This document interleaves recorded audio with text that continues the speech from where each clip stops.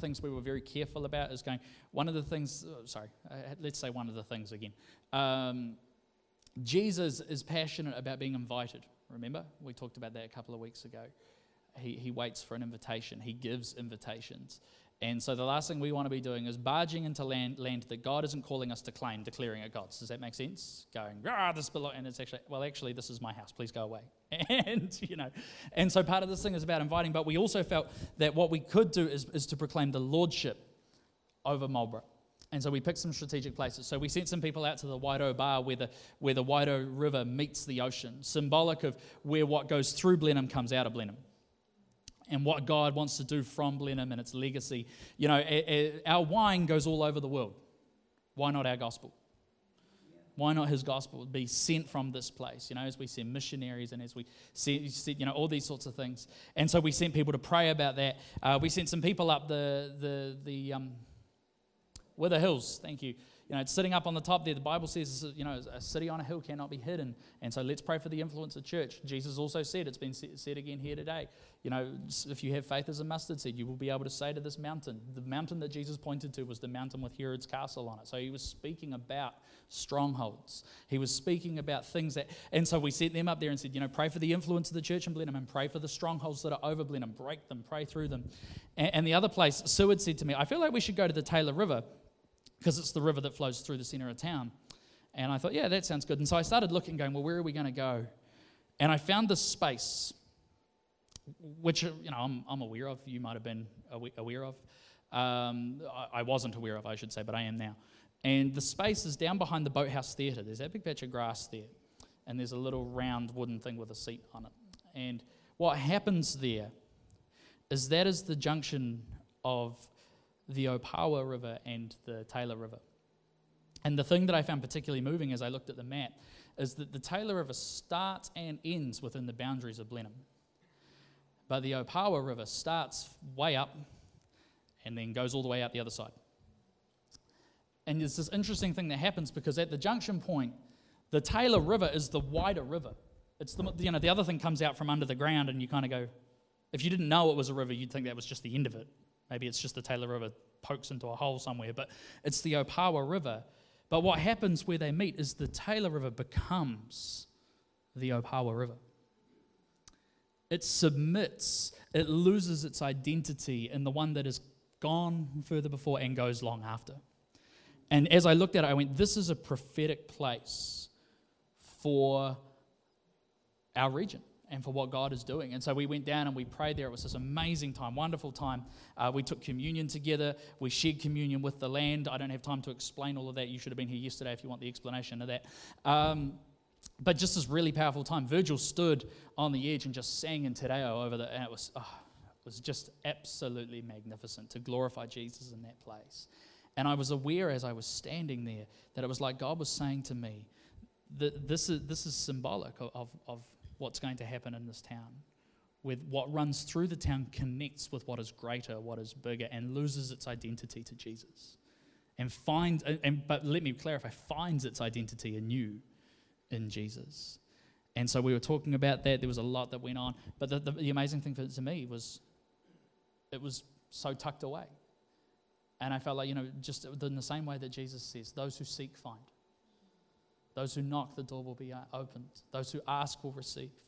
And I feel like a big part of what God is wanting to do is show us the places and the way that he is working already in our town that we have not seen. It's like, Sue commented that it was like entering it's just so peaceful, and then you come back out and go, traffic. And so Sue and I are now fighting for a new prayer space because, I like it even more than Harling Park now. So we had this amazing time, just the peace of God that was there, and again, we believe symbolic, not only of that space, but of what we're doing in Blenheim. So yeah, anyone else want to share from their time? You've had some time to think now, some time to plan, some time to... Good, fantastic, excellent. Yep, go. Yeah, sorry. This didn't happen with our group yesterday, but Shannon's shared that we did communion with the land, and I bumped into a man after I'd done all this at the supermarket, and there's some things going down in my life that he knows about, and he says, I've been talking to God about you, and no weapon formed against you is going to prosper, And he says, and God's raising you up to be an intercessor. And I said, said, funny that, I've been out praying around the town today. And he said, now this man lives off Budge Street. And he said, well, you know that where the supermarket burnt down? And I said, yep. And he said, that's by his house. And he was talking to the Lord and said, man, that would make a good place for a church. It would be a really good community centre, really. Anyway, and then a few months later, he heard that there was going to be a mosque on that site. And so that kind of upset him a bit, and he's like, well, So he said the Lord told him to go and have communion on that piece of land. Now, I hadn't said communion to him. And he went down, he tried to get some friends to come with him. He said nobody would come with him. So he said he went down there feeling like a right wally and sat in the middle of that piece of land and had communion. And asked, whatever he prayed for it. He said within 2 months, apparently this is how the story goes, within the Muslim community, they had so much in-house fighting that they've withdrawn any plans to put a mosque on that piece of ground. So next time God tells you to go and have communion in the middle of a piece of land, or whatever he does that makes you feel really stupid and silly, and there's power in what he says. So good. That's what that phone message is about, clearly. It's, good, easy, good chat. Yeah, it's cool. Anyone else? Does anybody else just want to share? Oh, here comes Bo. Yep.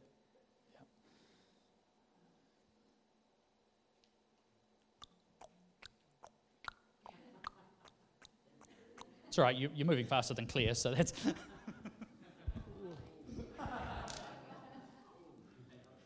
You're supposed to be nice to your mother-in-law. Yeah, so the young lass at the back and I went up to the Wither Hills yesterday, and it was just lovely. We only got as far as the water tank, but it was high enough that you could see all of Marlborough, Cloudy Bay, just right across all the different bits and pieces that you could see. And it was just really nice to be able to pray over the land, pray over all the schools, pray over Omaka Marae, where the school was, pray just over all the beaches, the airports,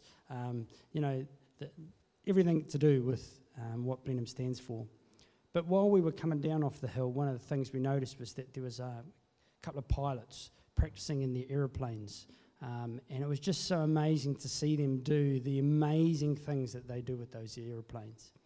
And one of the things we reflected on was just how God has given us a spirit that soars like eagles. And we desire to be in a place where we can soar and do amazing things like these pilots were doing. But God gave us the intelligence to invent those airplanes so that we could fly them.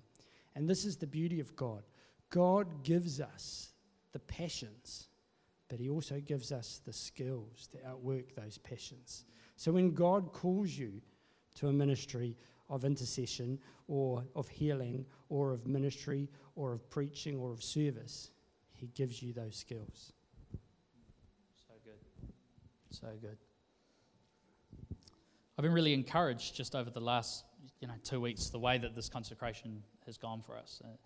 How many people have engaged with it in some way or form in the last 2 weeks? You've done some, I don't care whether you've done all of it, whether, well, I do.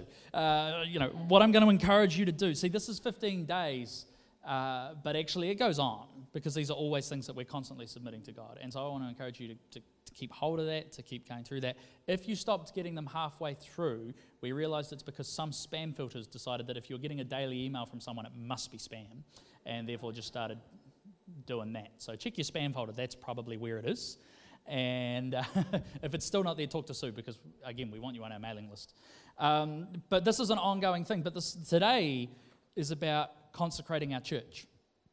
And for different people, that will mean different things. If you've already read it before you came this morning, people read it before they came this morning? Oh, good, perfect. It could be our building, but actually Jesus talked about the church being the bride of Christ. And so what we want to do is it's partly about our buildings. We might do some stuff around that a little bit later. But I also want to talk about what it looks like to be a consecrated body. Because a lot of what we've been doing over the last couple of weeks has been about consecrating ourselves, our individuality, our bodies, our minds, our spirits, our emotions, our jobs, which I think is a great analogy. In fact, I want to build on that just because I was prompted while we were worshiping. This is the joys of just letting God do what God does. I had a picture. Some of you will know I've been talking a few weeks. God sent me out to buy a chessboard because I kept getting these. Okay, let me despiritualize that a little bit. I'd been having a lot of visions and a lot of words about chess pieces and chess movements, and went, this would be way easier if I had a chessboard. So I went out and bought a chessboard. The word of the Lord. And so one of the things that God said to me, and I took the staff through this, I've alluded to it in the last couple of weeks, but I want to talk, especially as Bex was talking about your position, is this, I had this picture of there's a chessboard and there's a goal, and the goal overall is to the kingdom of light to take the kingdom of darkness. There is no kingdom of darkness. We talked about that last week. But anyway. And so what happens within that is that God is the master of what's happening. He exists outside of time. He's constantly 2 steps ahead, 1,000 steps ahead of you, ahead of your ancestors, ahead of your legacy. And so one of the questions that God asked me in this moment as I was sitting praying in my office was, do I have permission to position you? Because I'm aware of how often we can get to this place of going, oh, I don't want to do that, or why am I here, or I don't understand what this is doing. And what happens in a game of chess is often one piece gets moved, and then a good chess player might not come back to that for 7 or 8 moves, and you go, why am I here? What happens? Now I'm a terrible chess player. I'll own it. I've got a chessboard, so I might get better, but so far I have not played a single game on it. I've just used it as prayer illustrations. And money well spent. And so, but one of the things that I do, because I'm not good at chess, is that entire front row is pretty much cannon fodder, right? I don't know what you do with a pawn. You try to get it to the other side. It never makes it because I don't have any skill. So for me, it's like, get these ones out of the way so I can use the back ones, and then I lose. And I don't know quite how that works, but whatever. But a good chess player knows the position of every piece. And there is no move that doesn't count for something. Even if it's a move to distract, to throw off, to create an illusion that something else is happening, every single move has a purpose. And I felt like God said to me, that there's some people that you feel, in this whole thing about position, but also this is going to come back into what we're talking about with church. Some people who you feel like God's moved you to something, and you go, why am I here? I feel like, God, you put me here 3 years ago, 4 years ago, 5 years ago. I don't feel like you've touched me since. And actually, what we've failed to do is look around the rest of the board and see why God has put us here. Sometimes the placement and the position that God has put you in is actually for someone else's promotion. We're all so okay with that this morning. One of the things... I've always dreamed if we had a baby boy of the name Andrew is important to me. It's my dad's middle name, which I don't think has anything to do with it. But for part of it for me is Andrew in the Bible brought people to Jesus. Andrew brought his brother Peter to Jesus. And that's all the Bible says about him. And there's days that I go, man, it must suck to be Andrew. Because Andrew hears this great preacher, Jesus, goes home and goes, Simon, because that was his name at that point, come with me. I've just met this really cool guy. You've got to meet him. He's awesome. So Peter goes, oh, yeah, all right. And so sort of follows Andrew, gets there, and Jesus goes, Peter, that's your new name, and you're coming with me. And Andrew goes, okay, bye.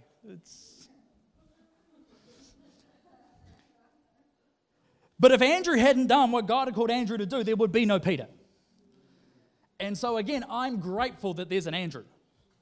And so some of you might be in a place and go, God, I don't know why you've put me here. Maybe God's put you somewhere to be an Andrew for someone else's Peter. If we can submit to that and be okay with that, that is the greatest thing God could ever do. The other thing that I felt like is this, for some of you, it's like God has put you in a place and you go, I like it here. This is good. The word of the Lord, praise be to God. And then you feel him like going to move you, and you go, hey, this is a good position. I'm safe. I'm behind the other pieces, or I'm in front of the other pieces. I feel elevated. I feel whatever. And then the hand of God comes to move you, and you go, I don't like that. And so the message again to me from God was, do I have permission to position you? Can I put you where I want you to go? And one of the things that I'm trying to learn, again, over the last couple of weeks, it's been about yielding, understanding that I am more valuable in the hands of God than in my own hands or in the hands of anybody else. And so from there, I want to build into this whole idea about consecrating the church, consecrating the body, because part of what we have to realize as we come together as a church is over the last couple of weeks, there's been a whole lot of consecrating the individual, consecrating the self, which is all important. Your personal relationship with Jesus is important. But it's also worth understanding that Jesus was always interested in community salvation. He was always interested in community harmony. And so one of the things that comes on, and I believe what we're talking about today, as God writes it, is that we are more than just one piece. We are a team. And like I say, there's something that happens, and part of, I believe, consecrating the church and consecrating the body and the bride of Christ is realizing that we exist for a purpose that is greater than just ourselves. And part of that is actually positioning ourselves in that. I preached a sermon here a couple of years ago on ants and circus fleas. Were any of you around then? It was one of my quality preaching days, But one of the things that I learnt in this whole study, and it came out and it reflected something to me about God, is that the entire life purpose of an ant is the preservation of the colony, is the legacy of the colony, is the advancement of the colony. And so they live in these communities. And I was watching this documentary because documentaries fascinate me. I've reached that age in my life. It's weird. It's like Dad used to sit and watch the Discovery Channel and the Nature Channel. I'd be like, can we put Cartoon Network on? Or like literally anything else. And now I'm like, yeah, man, who built those pyramids? Aliens, and you go through like 7 different documentaries and go, nobody knows. Nobody has a clue what happened there. and so that is the phase that I'm at in my life. It's this year was ancient Greece. I've been doing all the Greece ones. But anyway, 2 years ago, there's one on ants. And they had this bear that came, because these are these ants in America that ours build under the ground. These ones build these big mounds, And this bear came and he wanted to eat it because dirt, delicious. And so he starts digging this thing up. And all the ants, they run to the surface. And they all position themselves. And they all have this ability to spit acid. But it's not a very good ability to spit acid. On its own, it does nothing. But when they're all there and they all spit acid, it starts to just irritate the bear. And the bear goes, and then he runs away. The interesting thing to me about this is that all of those ants understand that because, again, they've got this little tiny bit of acid, and like ants can lift a whole lot, they can't throw a whole lot. Have you ever seen an ant do a shot put? It's not. And so, really good at weightlifting, not so good at shot put. And so what they understand is because they're on this mound, right? And so if you're at the top of the mound and you got to go that way and you're at the bottom of the mound, you are in the firing line of the ant on the top of the mound. And so these ants all understand on some level that part of the preservation of the colony means I might get done. I might lose my life. And in fact, it might not be the bear that takes me out. It might be serving the ones I love. Does that remind you of anybody? Jesus modeled that perfectly when he said, I'm going to come into your world, your colony, and fight for it, and probably even lay my life down for it. What does that say about how we ought to live as Christians? Not that we should automatically aspire to get people in our firing lines. I don't think that's the application. Not that as the church we should be hurting each other intentionally or accidentally. That's not the moral of the story. The moral of the story is that the message of the kingdom and the message in the gospel of Jesus Christ is more important than my promotion, is more important than my position, is more important than anything I could do in my lifetime. The greatest thing I could do is ensure that his name goes longer. The greatest thing I could do is let my river join his and submit to his name. It's great preaching, Shannon. It's so good. So I want to talk about what that looks like. And this morning we're going to take communion together, and we're not going to pour any on the carpet. It's okay to do it in the dirt when you take them to the lamp, but not on the carpet, please. But I want to talk about a few things that I felt God talked to me about what it looks like to consecrate a church, what it looks like to come together and to go. We want to be in tune with each other. See, I came in to pick up the guitar yesterday for when we were doing consecration with the land. And I picked up the guitar, and it was perfectly in tune with itself. Perfectly in tune with itself. I assume maybe to you tuned it by ear. The joys of being Tongan and having that ability. And so, you play it and you go, good. But I've been playing guitar long enough to go, that doesn't sound like what it's supposed to sound like. So it sounds in tune, and so it's got a built-in tuner on it, which again, like just showing off at this point, and so I put the tuner on, and it was all, I brought it all back down. And what I realized in that moment is that just because something is in tune within its individuality does not mean it's in tune with the band. And part of what consecrating is about is going, we now want to move from being in tune with ourselves with the Holy Spirit to being in tune as the body of Christ with the Holy Spirit, because something happens. The Bible is so clear about this. Where brethren dwell together in unity, that is where God commands His blessing. Something happens when we come together and pray. Something happens when we come together and worship. It doesn't mean something doesn't happen when you worship on your own at home. In fact, Jesus gives instructions for when that should happen, but He also gives instruction to come together. And we live in a time increasingly that now makes it possible for that. All of our sermons are online, and that's awesome. That's great. But can I tell you something? That doesn't substitute for coming together. It's a great way to keep up with what's happening, but and let me just speak to anyone listening online for just a moment. You can all tune out. If this is where you get your food from, you need to find a church. I don't know who to make eye contact with while I'm doing this. It's weird. Oh, I'll just eyeball you. We have to live in community. This can be a add-on, or what we listen to. I listen to different things online. You can find better preachers than me online, but you cannot find community online. You cannot enter into the body of Christ without being in a room, without being in close proximity with other Christians and understanding that we exist for the same thing, and that same thing is not ourselves. When I was in banking down in Invercargill, I have no idea to this day why we did this in banking, but I'm so grateful that we did it. I worked in a contact center with several people, and we worked, there was lending support across the road. So there was a whole bunch of us. There was like 30 in the contact center, a whole bunch of others over, maybe about 100 of us all up. And they did this exercise. They brought us all together, and they got us to blow up a balloon. If I'd been smart, I would have bought a whole bunch of balloons. We would have done it. They got us all to blow up a balloon and to write our name on it. And when we'd written our name on it, they got us all to throw them in the agriculture business room. Because, And so what we did is we put them all in there, and, it's a small room, and there was 100-odd balloons, probably more. And then so we're all standing there, and then okay, here's what we're going to do. I want you to all go and find your balloon. Can you imagine? Like, you're in the gun. No. They're all the same color, by the way, so no clues at all exactly the same, the orange, because Southland. And so going through this whole kind of thing, and it took us ages and ages and ages, and just before anything happened. And so then what they did is they went, okay, throw your balloons back in. And they went, okay, now what I want you to do is I want you to go in there, and I want you to find someone's balloon. Someone's balloon. We were done in 3 minutes. Because what happened is we went in and we found, this is Alice's balloon. Got your balloon. Subtle difference.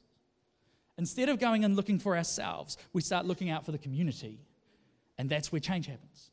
That's where it was a catalyst for breakthrough in the situation. I have no idea what it had to do with transferring money in people's accounts, but because they do all of that and go, cool, now go back to your desk and put your headset on and do not talk to each other. Okay, cool. They were good years. And so there's something that happens, something that becomes about community where we do not live for ourselves, but we live for the whole. What does it look like to do that? What does it look like to live as a consecrated body? This is why we're going to take communion together this morning. How am I doing? Yeah, we got a little bit of time. I want to just highlight some key things. Again, I haven't written a structured sermon since I got back from America. I make no apology for it. It's all scripturally based, but I don't have them on the screen. So I just trust that you'll be good Christians and do your homework. Good, easy. But so some of the things that we were talking about yesterday about the land, land that needs cleansing is usually land that is not clean, right? And so there's 4 things in the Bible that show what unclean land are: idolatry, immorality, broken covenants, and bloodshed. Wherever those things happened, it usually made that ground unclean. Or if the Israelites received ground that was one of those 4 things, their first goal was to consecrate the land, to make it holy. And so we do that, within a church context, we can bring a lot of the same things in. Things that will sabotage unity and consecration within a church: idolatry, immorality, bloodshed. Now, okay, thankfully we don't have a whole lot of that, but we do get emotional bloodshed. We can, we get caught in each other's firing lines, and sometimes we line up. It's like we're supposed to be shooting the bear, and we're too busy shooting each other. So we've got this broken covenants. Actually, where it no longer becomes about what we've covenanted to do together, whether that's through a formal structure like membership or simply through going, we are all Christians, we all belong to one body, we all have the same aim. When we start to become selfish within that, when there's things that begin to happen, when immorality doesn't just have to be about the big sex. It can be about anything that is actually I'm dating 2 things at once. I'm doing something that actually I've been called not to do. I'm practicing something that God has called me not to practice. And this isn't about, are your sins forgiven? This is not, Jesus paid for the price for your sins and then invited you to live free from your sin. He didn't just pay the price so you could go, oh well. He then invites us to consecrate ourselves, to make ourselves holy. There are 3 things that God unpacked to me that I believe we need to do this morning as we lean into consecrating ourselves as a body. And I still don't know where that fits, but it will. I know it fits, I just haven't worked out when we're doing it. But these are the 3 things. Number 1, repentance. Every entry into God's kingdom is through repentance. The gateway to righteousness is repentance. God doesn't require anything from us except that we turn to Him. That's what repentance is. It literally means to turn 180 degrees. It means to stop walking the direction I'm walking and to walk towards God. For many of us, that looks like the first time that we opened our lives to Jesus, but we're on a constant journey of repentance. Any of you ever play Lemmings? Like 2 of us. Awesome. Okay. It's basically your job was to get 100 things from one place to the other, and usually there were a bunch of saws and holes and gaps and things in the way, and you had to build. And one of the ones that I found impossible was you had to turn 100 of them around. And I look at it often and go, it's so much what my Christian journey looks like. I've turned 50 of my lemmings around. The other 50 are still just a little lost. And so, we're on this constant journey of turning things towards God. Repentance is one of the fundamental things that I believe we need to do. And I'm going to talk about what I think that looks like in a minute. Number 2 is forgiveness. Jesus is so clear throughout the Bible that we cannot enter into the fullness that He has for us while holding something against someone else. He's so clear on it. In fact, He puts it in His Lord's Prayer. The children are talking about the Lord's Prayer this morning. Forgive our sins as we forgive those who sin against us. You can work that one out with Jesus yourself. Jesus tells a parable about a man who gets forgiven of his debt, gets let out of prison, and the first thing he does is goes and holds his smaller debt against someone else. And when the master hears about that, he throws him aside. He says, how dare you? The Jewish people on the Day of Atonement used to read the book of Jonah.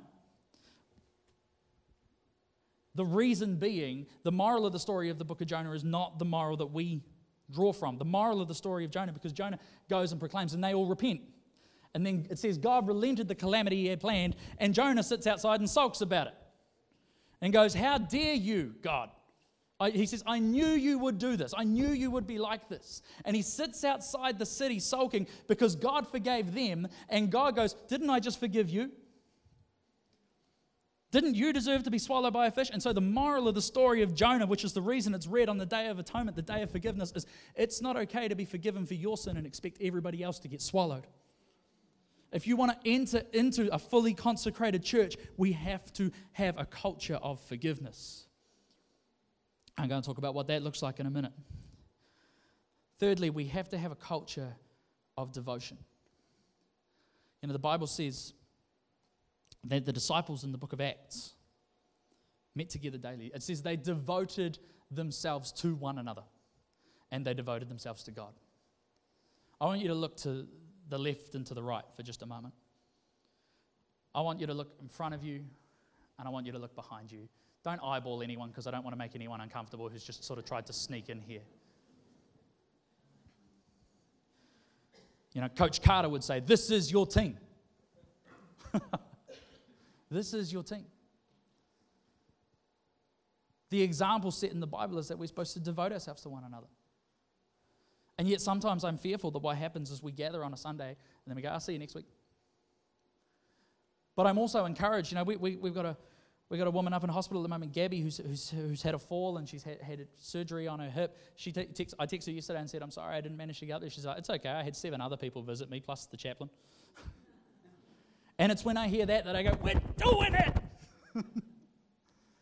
It's not about going, you know, everyone's got to get everywhere, but if everyone gets somewhere and if everybody devotes themselves to each other and then corporately devotes themselves towards God, that's where change comes. So repentance, forgiveness, and devotion to one another and to God.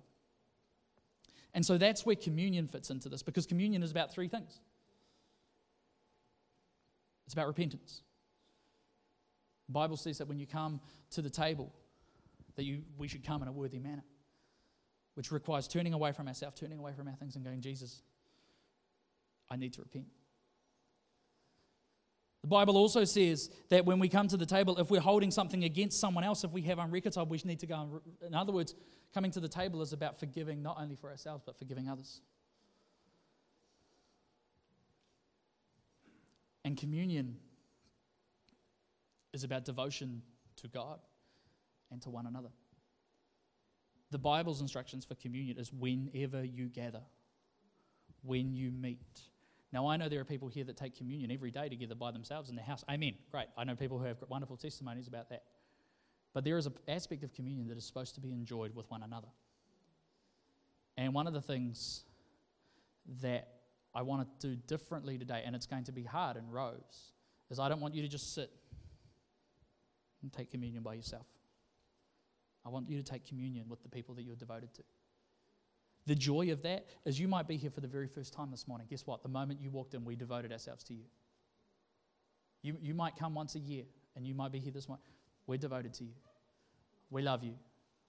We want you to be a part of us. Whether that's forever or whether that's for a weekend, whatever that looks like. The other side of it is if you are traveling through here today and you are part of the body of Christ, you were family before you even walked in the door.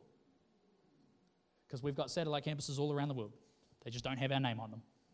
And I don't get invited to preach at any of them. But oh, shush, don't give me that. It's, but here's what I want us to do. I'd like to invite the music team to come. And I'd like to invite the stewards, if they could come and prepare to serve communion. I don't know what that looks like, but we'll just bluff a game. It's going to get a little bit messy. How many people know church is a little messy? We're cool with that? Everyone's cool with a little bit of messy church? One of the churches down the road, they do a thing called Messy Church. I went, why would you do something? Our church is messy enough without having an event called Messy Church. It's like... But here's what I want to do. I don't care if the chairs get messed up. I don't care if whatever. If you just want to sit with a group of people today and you're not a Christian and you don't want to take communion, you don't feel comfortable with that, don't feel like you've got to put yourself on the side. Just join a group. You don't have to take communion. No one will push you out, condemn you, anything like that. This is an environment of love and devotion to one another. And let me pray for these emblems, and as they're being passed out, I'll share one more thing before the band start ministering to us again. Jesus, we thank you that you are the reason for it all. We thank you for your body broken for us, for your blood shed for us. Jesus, you didn't do this just because it was cool. You didn't do this just because you were told to. You did this because you saw something and you desired something for your creation. Your final prayer, you prayed that we would be one as you and the Father are one. And so, God, this morning as we take communion, as we consecrate ourselves as the bride of Christ, We want to be reminded to be one with each other and to be one with you. We thank you for your love poured out. We thank you for your grace. We thank you for your goodness, for your provision. In Jesus' name, amen. You guys could start distributing, that would be great. And as you receive your emblems, just find someone to take communion with this morning. You might want to pray together. You might want to talk with each other. I'm not actually going to put any rules on it, just that you're together. And so, work that out. And in this moment, take some time with each other and with God to talk about repentance, forgiveness, and devotion. Thanks, please.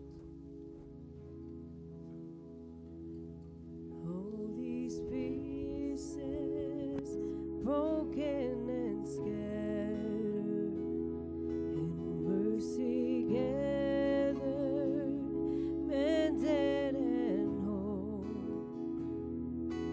empty-handed, but not forsaken. I've been set free. I've been set free. Amazing grace, how sweet the sound that saved a wretch like me. Oh, I once was lost, but now I am found. Was blind, but now I see. Oh, I can see you now. Oh, I can see the love in your eyes, laying yourself down,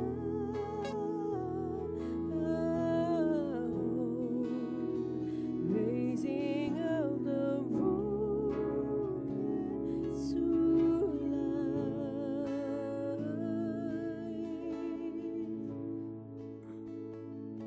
You take our failures, you take our weakness, you set your treasure in jars of clay. So take this heart, Lord, I'll be